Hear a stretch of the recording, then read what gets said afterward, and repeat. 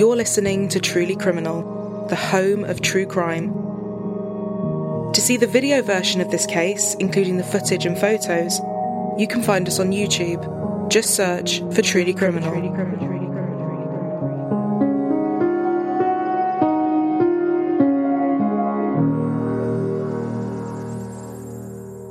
The Northern Cape is South Africa's biggest province, covering almost a third of the country's surface area. But despite its huge size, it actually has the smallest population of all the provinces. Well known for its diamond mines, big farming community, breathtaking views like the Agrabes Falls National Park, and a beautiful coastline. It has an arid climate with little rain, with some residents even describing it as exhaustingly hot. In Northern Cape is the city of Kimberley, and just a couple of miles outside, you can find the small, sleepy and rural hamlet of Griekwastad, which is where this episode takes us, back to April 6th, 2012. That evening, a small pickup truck came hurtling towards the police station in Griekwastad, screeching to a halt outside. A young boy got out and ran in shouting, "They're all dead, they're all dead." He was covered in blood. The boy was 15-year-old Don Steenkamp. The Steenkamps were a very successful and wealthy family, owning 5 farms in total that were generations old. They were prominent and powerful and big in the community, and everyone in the station knew that surname. Don told detectives that his entire family had been shot to death, and he had just managed to escape. He had been in the barn for a while when he suddenly heard gunshots coming from inside his home. They rang out so loudly, echoing through the vast space, and he recalled hearing multiple shots before it went quiet. He started running for the house, and inside he found his mother, 43-year-old Christelle, father, 44-year-old Dion, and his younger sister, 14-year-old Martella. There was blood everywhere. He said Martella was still just alive, and he tried to pick her up, but she had died there and then in his arms. He ran for his father's truck, and as he pulled away, he heard more shots ringing out. As he got to the main gates, he saw 2 guns on the ground. He picked them up and put them into the truck. He then pulled over briefly to warn other farm workers, some of which were employees of the Steenkamps, before speeding away to the station. Police let him wash his hands and change his clothes, and he stayed there with them, while other detectives rushed over to the sprawling farm in question, Novuk, just a short drive from Griekwastad. When they got there, they could see that the lights were still on, but it was eerily silent. No windows were smashed and there was no signs of forced entry that they could see. They called out, but no one called back. When they got inside, they saw Dion lying near the living room, just a few feet away from Christelle and Martella, who were lying closely together near the kitchen. They were all dead, and it looked as if everything had happened so quickly. They had only just finished up with dinner when the attacks took place, and the television was still on. Ballistics experts confirmed that all 3 had been shot both by a revolver and a rifle. The revolver was used first, and the final shots came from the rifle. Dion had 3 gunshot wounds, one to the right shoulder, one behind the ear, and another in the chest. Christelle was shot in the shoulder, neck and back, and Martella was shot twice in the body and twice in the head. Martella and Dion had blunt force injuries to their heads too, likely caused by the other side of the gun. One thing that the authorities would keep close to their chests and not publicly announce for a long time was that examinations performed by 2 doctors confirmed that Martella had also been raped between 12 and 24 hours before her death. The most recent injury she had sustained had actually reopened an old injury that had previously healed. Experts said that this showed she had been raped at least twice in her life. The injuries to Martella from that night showed that she was attacked in a far more violent way than her parents, and, in the words of the authorities, she fought for her life like a tiger. Her wounds in particular were described as gruesome and torturous. Blood covered the walls and the kitchen countertops, and there was a big pool of blood outside by one of the trees. The blood by the tree was Martella's. Looking at the blood, the wounds and the placement of their bodies, they believed that Christelle had been shot first from behind. Martella was shot second, and, badly injured, she ran out the back door, leaving her blood outside. Dion was next. The position of his injuries made the experts think that he had made an attempt to run at his attacker to try and stop them, before being shot again and hit over the head. Satisfied that Dion was dead, the killer or killers then went to hunt for Martella, who was hiding and bleeding under a tree. She was then shot right in the face and struck over the head, which caused a significant amount of blood to gather there. All of these shots had been fired using a revolver. The killer then made their way back into the house to get a rifle and, remarkably, Martella, who was still alive, managed to stumble back into the house, where she saw her parents. Her bloody handprint was found on the house phone as she had tried to call for help. She then grabbed her father's arm and tried to pull him towards her, but she fell to the floor by her mum Christelle. The killer then returned with the rifle and shot all of them one final time.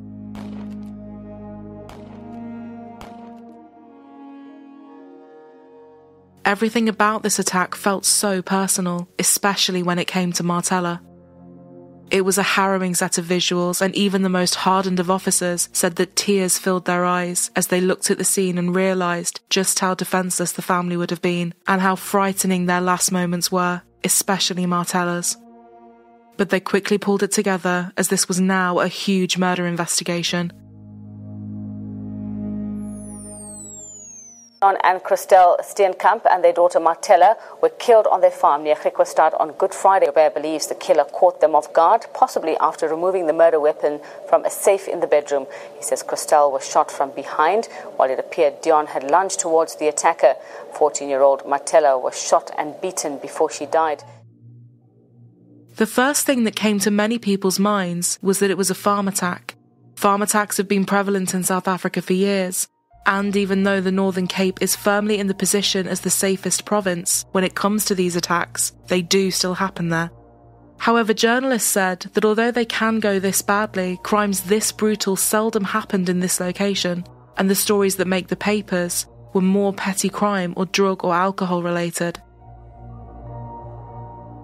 The Steenkamp's house was big, and there were a lot of belongings to account for. But it didn't seem that anything was actually missing, except a kitchen knife and some keys.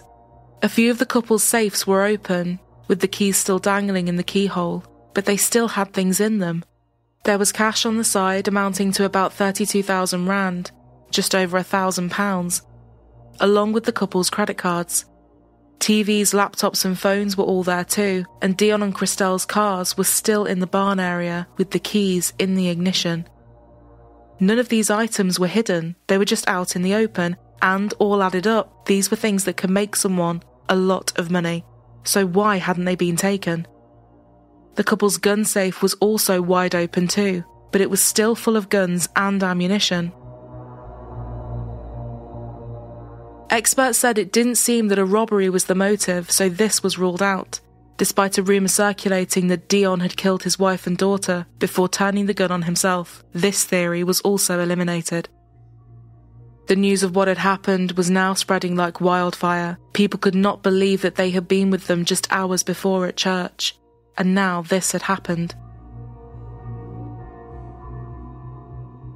Dion and Christelle had no enemies, no disgruntled employees the police could find, no one they owed money to, and no one in the community that even had anything bad to say about them.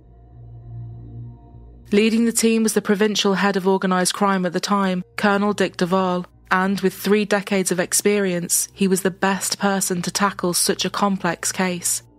He went back to the farm with Don so he could walk him through what had happened. Duval set a timer up as well so he could get a clearer picture of when this had actually taken place. Don told him he thought he was in the barn for about 45 minutes. He had left Dion and Martella watching a show together, and Christelle was working on the computer. He then heard the shots. He stayed still for about 10 minutes waiting for silence before running inside. When he found his sister, he picked her up and held her. In her final moments, she said she loved him before falling to the floor and grabbing at his t-shirt, which had been ripped. But this was not the t-shirt he had come into the station with. Don then walked them to his bedroom and picked up the ripped t-shirt to show them. They noticed some scratches on his neck, and he admitted that he and Martella had had a fight only a couple of hours before everything had happened. They asked what the fight was about, but he said he couldn't remember. They asked why he had taken the shirt off and changed, and he said that the sight of his sister's blood had repulsed him, so he had to get it off. He said after this he ran back into the barn and hid, waiting for a few minutes before getting into his father's truck. He pointed out where he found the guns outside and where he had stopped to talk to the workers. He had then made the 4-mile drive to the police station. Everything was being tested, but there was a lot to get through, and it was a slow process. There were a few fingerprints on one of the drinking glasses found outside near the back door, but testing would confirm they were simply Martella's. Sadly, not all of the evidence was preserved and able to be tested. There was a green Jeep jacket belonging to Dion and a rug, both covered in blood. But the day after the murders, Christelle and Dion's cleaners had burned them. Members of the Steenkamp family had even hired a private investigator to try and help them, but they were drawing a blank too. A few workers in the area said they had seen a white Audi with a broken mirror speeding around. A few of them even said they believed there had been a crash involving this car. The team went back, but they found no broken mirror fragments near the alleged accident site, and this lead went nowhere.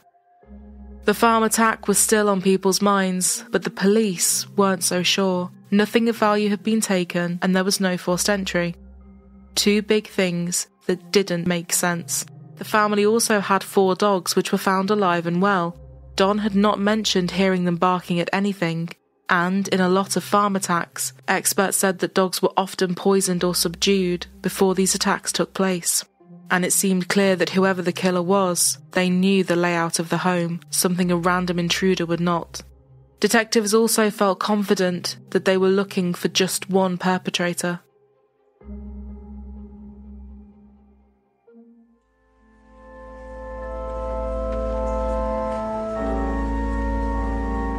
As the investigation continued, the family's funeral was held.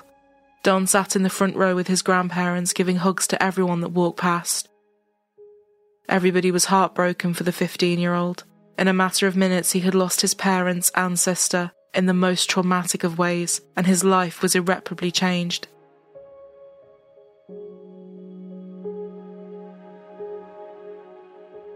Everyone said that Dion and Christelle adored their children, and they all had a comfortable and nice life, wanting for nothing. But despite their wealth, they were very humble and modest, and never shied away from hard work, an important trait they wanted their children to have too. Dion's sister joked that Don was Christelle's favourite, but Martella was definitely a daddy's girl. People said that when they first met, Dion was such a big man with a big presence he looked intimidating. But the moment you spoke to him, he was a teddy bear and a real softie. He coached under-18s teams in tent pegging, an equestrian sport that is popular in the area, was a church deacon, and was part of the farming union too. A proud man and someone very dedicated to his community. Christelle loved gardening and had recently started her own baking business. Don and Martella had both attended boarding school just over 200 miles away, but Dion and Christelle made sure they came home most weekends, driving there and back to drop them off and pick them up. They never minded the long drives though, because family time meant everything and they didn't like being apart for weeks at a time. Teachers said Martella was a dream student and a total perfectionist with everything she did. Her school paid tribute to the 14-year-old as well, and the pain her friends and fellow students felt was clear to see.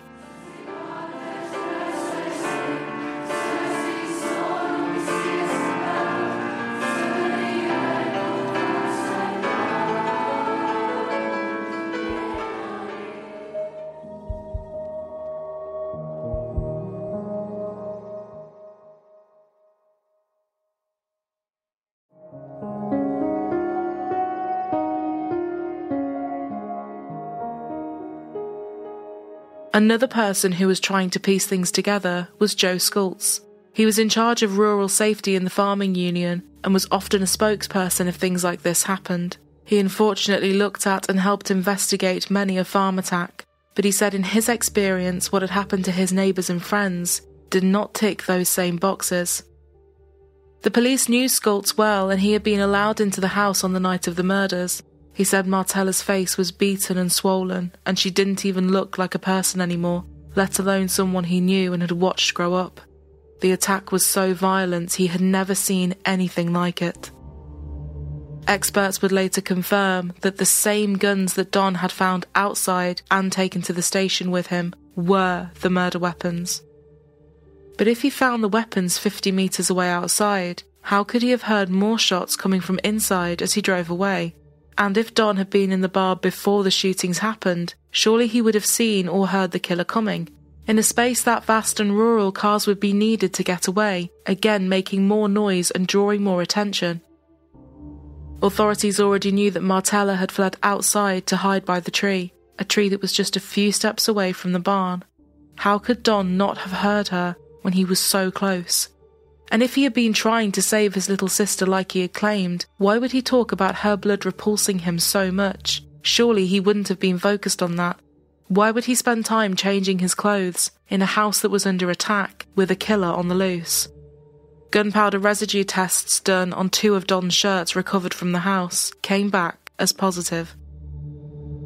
All of this, along with the fact that there was no forced entry, no other DNA, the dogs hadn't reacted, and nothing had been stolen, meant just one thing. The attention was now firmly on the only surviving person from that night, 15-year-old Don Steenkamp. Was it possible that the same boy that had come running into the station, hysterical, had actually been the one to commit the crime? But why, they wondered. The rape of Martella presented this potential motive. Don had sexually assaulted his sister and then killed his family to cover it up when she threatened to expose him. And then there was the cell phone analysis. Data from Christelle's phone showed that she sent a text message to Martella at 6:34 p.m. Nothing serious, just a short message about an upcoming holiday. But this was crucial in terms of the timings. This meant that the murders had to have taken place after 6:34 p.m, and if Don was already at the station at 6:50 p.m, this would have meant someone breaking in and murdering everyone happened in just 16 minutes. This did not match Don's timeline, and he would have been unable to do everything he claimed he had done in this small window. They also found it an impossible idea for the killer and Don to not have run into each other in those few minutes. And if he had actually heard more shots ringing out as he sped away, that would mean the killer was still in the house and would undoubtedly have crossed paths with Don as he was going in and out. They felt the only way you would feel safe to stay in the house long enough to change your clothes is if you knew no one dangerous was actually in there. Blood splatter analysis also did not link with his version of Martella grabbing his shirt as he tried to help her. In fact, the splatter pattern on his shirt proved that he had been close to her when the shots were fired. It would have looked totally different if it was a smear of blood or a transfer as he held her. An expert said that Martella would in all likelihood have been too weak to tear his shirt, so they felt confident that this had been torn as he attacked her and she tried to defend herself. Police felt it was possible, however, for Don to kill them all in several minutes, quickly change, throw the guns in the truck, then drive just a few minutes to the station. More texts from after the murders had also been analysed. These were texts between Don and one of his friends. Who do they suspect? Only me. Are there no other fingerprints? No, only mine. Is there no other evidence to find someone else? No, they're not going to find anyone else. At this point, even Dion's sister said she suspected her nephew, but couldn't quite fathom it. She said consoling him whilst also questioning his actions was surreal. She was still hoping she was wrong. On August 21st, 2012, Dick Duvall arrived at Don's school with handcuffs. Detectives working the case said they had exhausted every other possible line of inquiry. They felt they had been as thorough as they could be before they had presented their case. Even they didn't want to think that the 15-year-old son and brother could have done this to his own family. But after 4 months, copious and time-consuming investigations, tests and expert opinions, They just could not draw any other conclusion. The now 16-year-old Don Steenkamp was placed under arrest in his head teacher's office. Don was walked through the school to the car, with other students watching on. Don just stared ahead. He didn't seem angry or upset. He was blank. Duval was driving to the station when a breaking news announcement came over the radio. A 16-year-old has been arrested for the murder of the Steenkamp family. Duval said he discreetly glanced at him through the mirror to see his reaction. He said a slight smirk flickered across his face before he went back to staring into space. Don Steenkamp was charged with 3 counts of murder and 1 count of defeating the ends of justice. He would also later be charged with the rape of his sister Martella. He pleaded not guilty to all 5 charges. In early September, Don was granted bail so he could carry on with his schoolwork. People in the school said that Don had always been rather quiet and sometimes even slightly withdrawn, but after his family's murders, he was like a different person. He was chatty, confident to the point of arrogant, and loved the attention this was all bringing him, especially from girls. Teachers said it was a far cry from the teen just a couple of months ago. But while on bail, he was forced to drop out of school as some of the other parents were piecing things together and looking at him as a suspect. There were soon so many complaints about him being back in the school that his head teacher asked him to leave. So although his name and face were technically concealed, many people had long been talking and connecting the dots. A psychologist assessed Don during this time and said he had no history of aggression and exhibited no symptoms of having any kind of behavioural disorder or mental health issues. She said from talking to him, she didn't think anyone could have predicted this. Another psychologist added that Don showed good character, was respectful, had positive attributes, and formed good relationships with people. There were no red flags, so to speak. She said that in most cases where children kill their families or parents, it is because they are a victim of chronic abuse. Sources say that although Dion could be strict, from what they saw it was no more than most parents, and there was nothing to suggest any abuse was happening in the home. Don himself emphatically stated to one expert that his parents were never abusive towards him. In order for the trial to go ahead, legal fees had to be sorted out. In October 2013, the Northern Cape High Court agreed to release 500,000 rand of inheritance bequeathed to Don so that the trial could start. The funds were released through the last will and testament of Don's grandfather. The court did not allow any funds that would have come from the estates of Dion and Christelle. In South Africa, the jury system in courts was abolished in 1969, so it was down to the Northern Cape Judge President Frans Gomo to make a decision on whether or not he was guilty. The media has been warned to toe the line. The judge threatened criminal charges if the accused is identified, even to family and friends. Since his arrest, a court order had prevented Don's name from being released. Cameras were allowed in the courtroom, which is why we see him inside, but ones of his face were not published, and a lot of the time, it was just the back of him that was shown to the media. Tragic and grim. Describe the tone of proceedings as a 17-year-old stands trial, accused of killing 3 members of the Steenkamp family. The workers record how the accused had showed up screaming for help. They've told the court how they fled the farm and walked towards the town. The defense used the opportunity to point out the differences in their testimony, particularly about a white vehicle which some claim to have seen speeding towards the farm on the day of the attack. Investigating officer Dick Duval took to the stand, painstakingly explaining his role in recreating the events around the Steenkamp family's deaths. But not before counsel for the defense read into the record 132 points of evidence, which they will not be disputing during the rest of the trial. These include an admission that no gunpowder residue could be found on the accused's hands, yet traces were found on both shirts he's alleged to have worn on the day of the murder. There were also no traces of semen or male DNA on Martella Steenkamp, who was allegedly raped before her murder. The police questioned the accused claims that he was hiding in the barn for 10 minutes after the murder.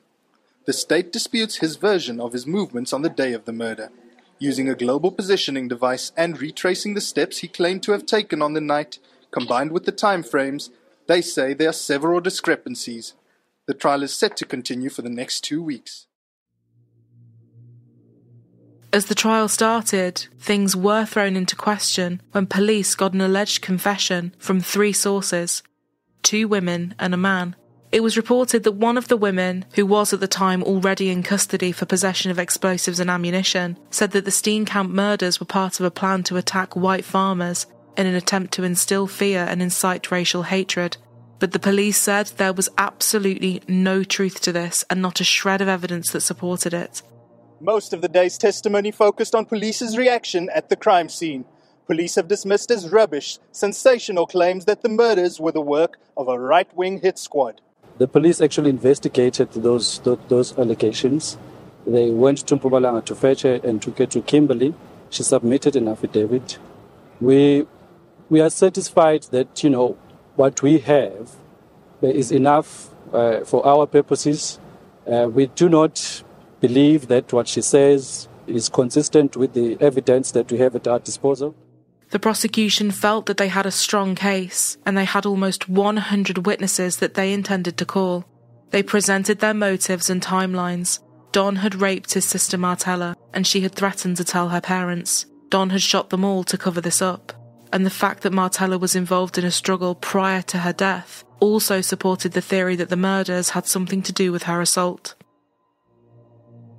Today the defense wanted the media to leave. The application relates to the testimony of a medical doctor who will take the stand tomorrow. The defense believes that his testimony is very sensitive in nature. The judge, however, kept to his earlier ruling, allowing the media to attend and report on the case.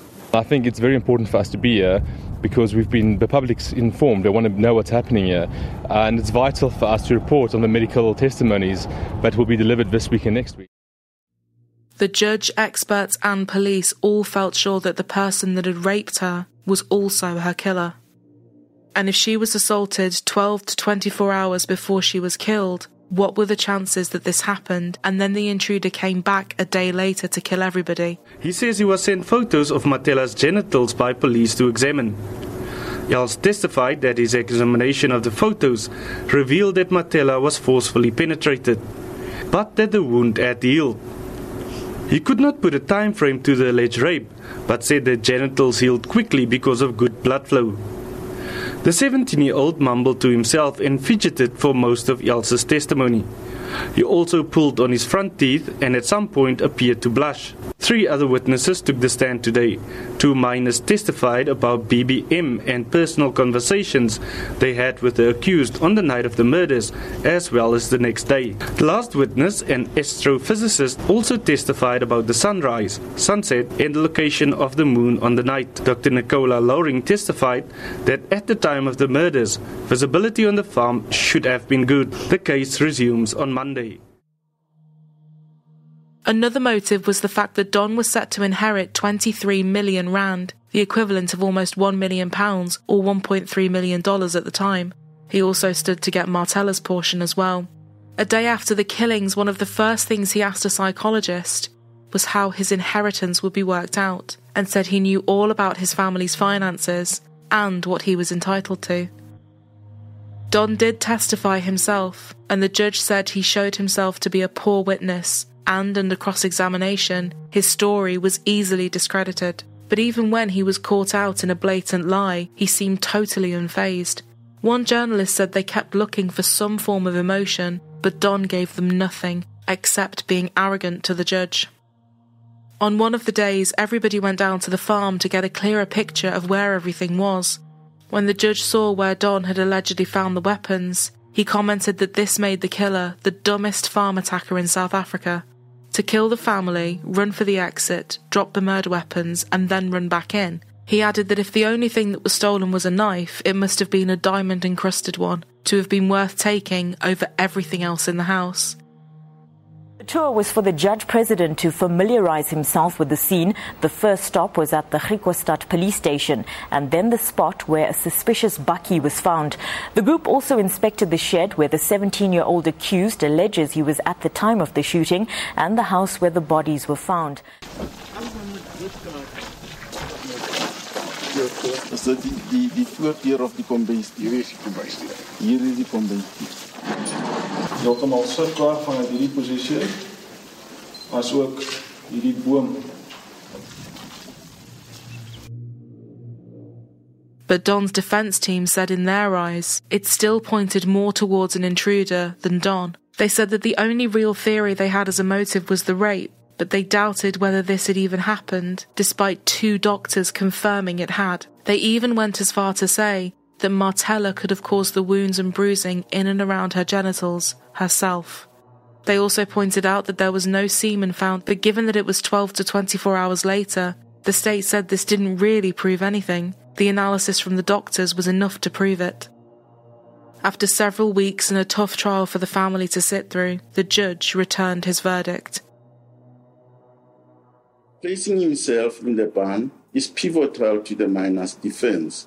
This is so because if this is not where he was during the murders, then he must have been in the house with his parents and sister when they were killed. I have to be extremely charitable to the man. I would have to find that he witnessed the shooter eliminate his family. A less charitable view would be that he was in cahoots with the shooter, or the least charitable scenario would be that he must have pulled the triggers of the smoking guns that he later, that evening, delivered to the police. He found Don guilty of the premeditated murders of Dion, Christelle and Martella, and the rape of Martella. He was also found guilty of defeating the ends of justice, also known as preventing justice or perverting the cause of justice. The judge said he was also totally convinced that this was not the first time that Martella was a victim of Don's sexual abuse. In his final statements, the judge said, "I am satisfied that no one other than the minor accused committed all the offences listed in the indictment, as the state has in fact proved them, not only beyond a reasonable doubt, but beyond any shadow of a doubt. To deal with all aspects proved against the minor would amount to an overkill. The murders were not only premeditated, but were in fact planned and executed with the direct intent to murder." He added, "In my view, the minor, the torturer, wanted to have sexual intercourse with Martella. When she refused, she was consequently tortured, raped and murdered to prevent her from reporting it. Her parents had to be eliminated.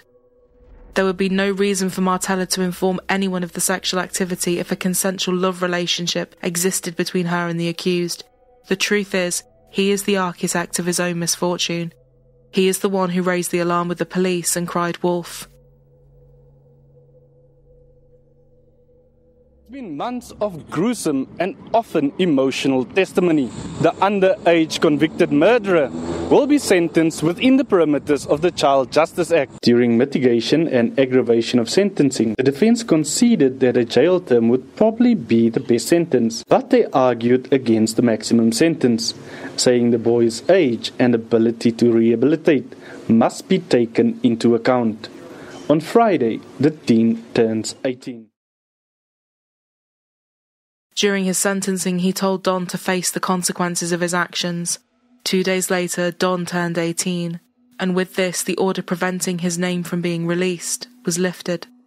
People were stunned, but others that had questioned the crime scene in the first place, like Joe Skultz, said it sadly explained so much that they hadn't been able to explain any other way. When it came to the sentencing, a legal expert said that the South African justice system did not really give life sentences or sentences exceeding 20 years for children under the age of 18. The maximum sentence he would be facing was 25 years. Both rape and murder are classified as Schedule 6 offences. However, when it comes to minors, it is entirely left to the discretion of a judge to decide on a suitable sentence. You are sentenced as follows. Count 1, the rape of Miss M, 14 years old, 12 years imprisonment. Count 2, the murder of Mr. D, 44 years old, 20 years imprisonment. Count 3, the murder of Mrs. C, 43 years old, 20 years imprisonment. Count 4, the murder of Miss M, mentioned in count 1, 20 years imprisonment. Count 5, defeating the ends of justice. 4 years in prison. A very good afternoon. You're watching PM News. Our top story this hour. Northern Cape Judge President Frans Gomo has sentenced the Griekwastad killer to an effective 20 years behind bars. The accused, a 17-year-old boy, killed the family at their farm in Nauvhoek near Griekwastad in 2012. Dion Steenkamp, his wife Christel, and their daughter Marcella were shot to death. The judge said that the Griekwastad farm murderer was not used by anybody else or influenced by anybody to commit the Steenkamp murders. All sentences would run concurrently, making it 20 years in total. He reacted to nothing as the verdict was read out. Stony-faced, he hugged some family members goodbye before he was led away. The judge said that whatever happened to him after this was none of his concern. In line with the Correctional Services Act, he will serve at least half of the sentence before he can apply for parole, which is 10 years. This does not mean that he will get parole after those 10 years, just that he cannot apply before then, and 10 years will take us to 2024. His age at the time of the killings will not have any impact on future parole considerations, because the judge already took that into consideration with his sentencing. Even if he qualified for parole after 10 years, there will still be other guidelines and regulations that could play a role, like inputs from family members, for example. He has also since been investigated in prison for breaking rules, and things like this will factor in too. Legal experts said if it wasn't for his age at the time, which constricted the judge in the sentence he could give, he might have been given a lifelong sentence. An appeal was filed, but Don needed to have his first legal bill settled from the trial, and then find a team to take it on. People have always been split on what they believe, even his own family. His grandmother Betty said although she believed he was innocent for so long, the evidence against him was just too strong, and she had accepted that he was guilty, but that she also forgave him. I still love him even after this terrible thing they say he did. The killing of my only son and his wife, and the child who I also loved.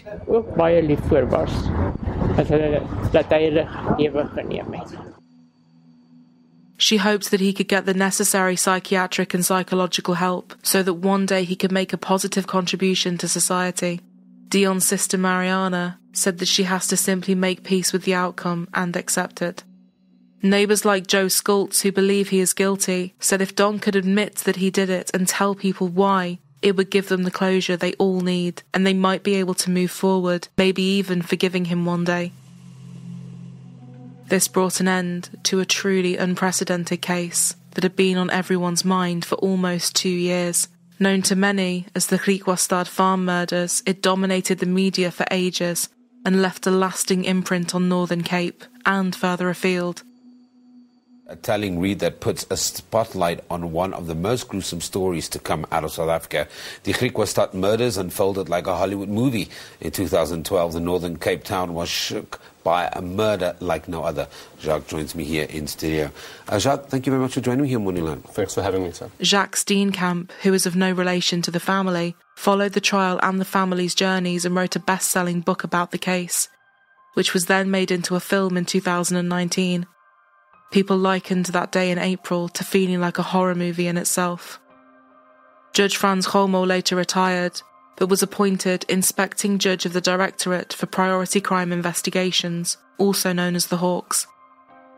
And sadly, in 2021, Dick Duvall, who had played such a vital part in bringing this case to a close, passed away after a short illness. It is safe to say that there will forever be so many unanswered questions about that day, and closure for the family left behind may always be so far away.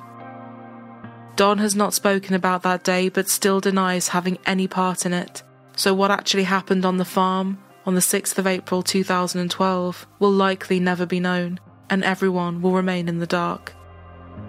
One psychiatrist said that over time and with more assessments, a personality disorder or mental health issue might arise and show itself, which could give a clearer insight into his mind at the time. But there is also a good possibility that this will never happen. She said whatever happened on that day is locked in his head, and if he hasn't said it yet, I don't think he'll ever say. I think the story was truly buried on that day.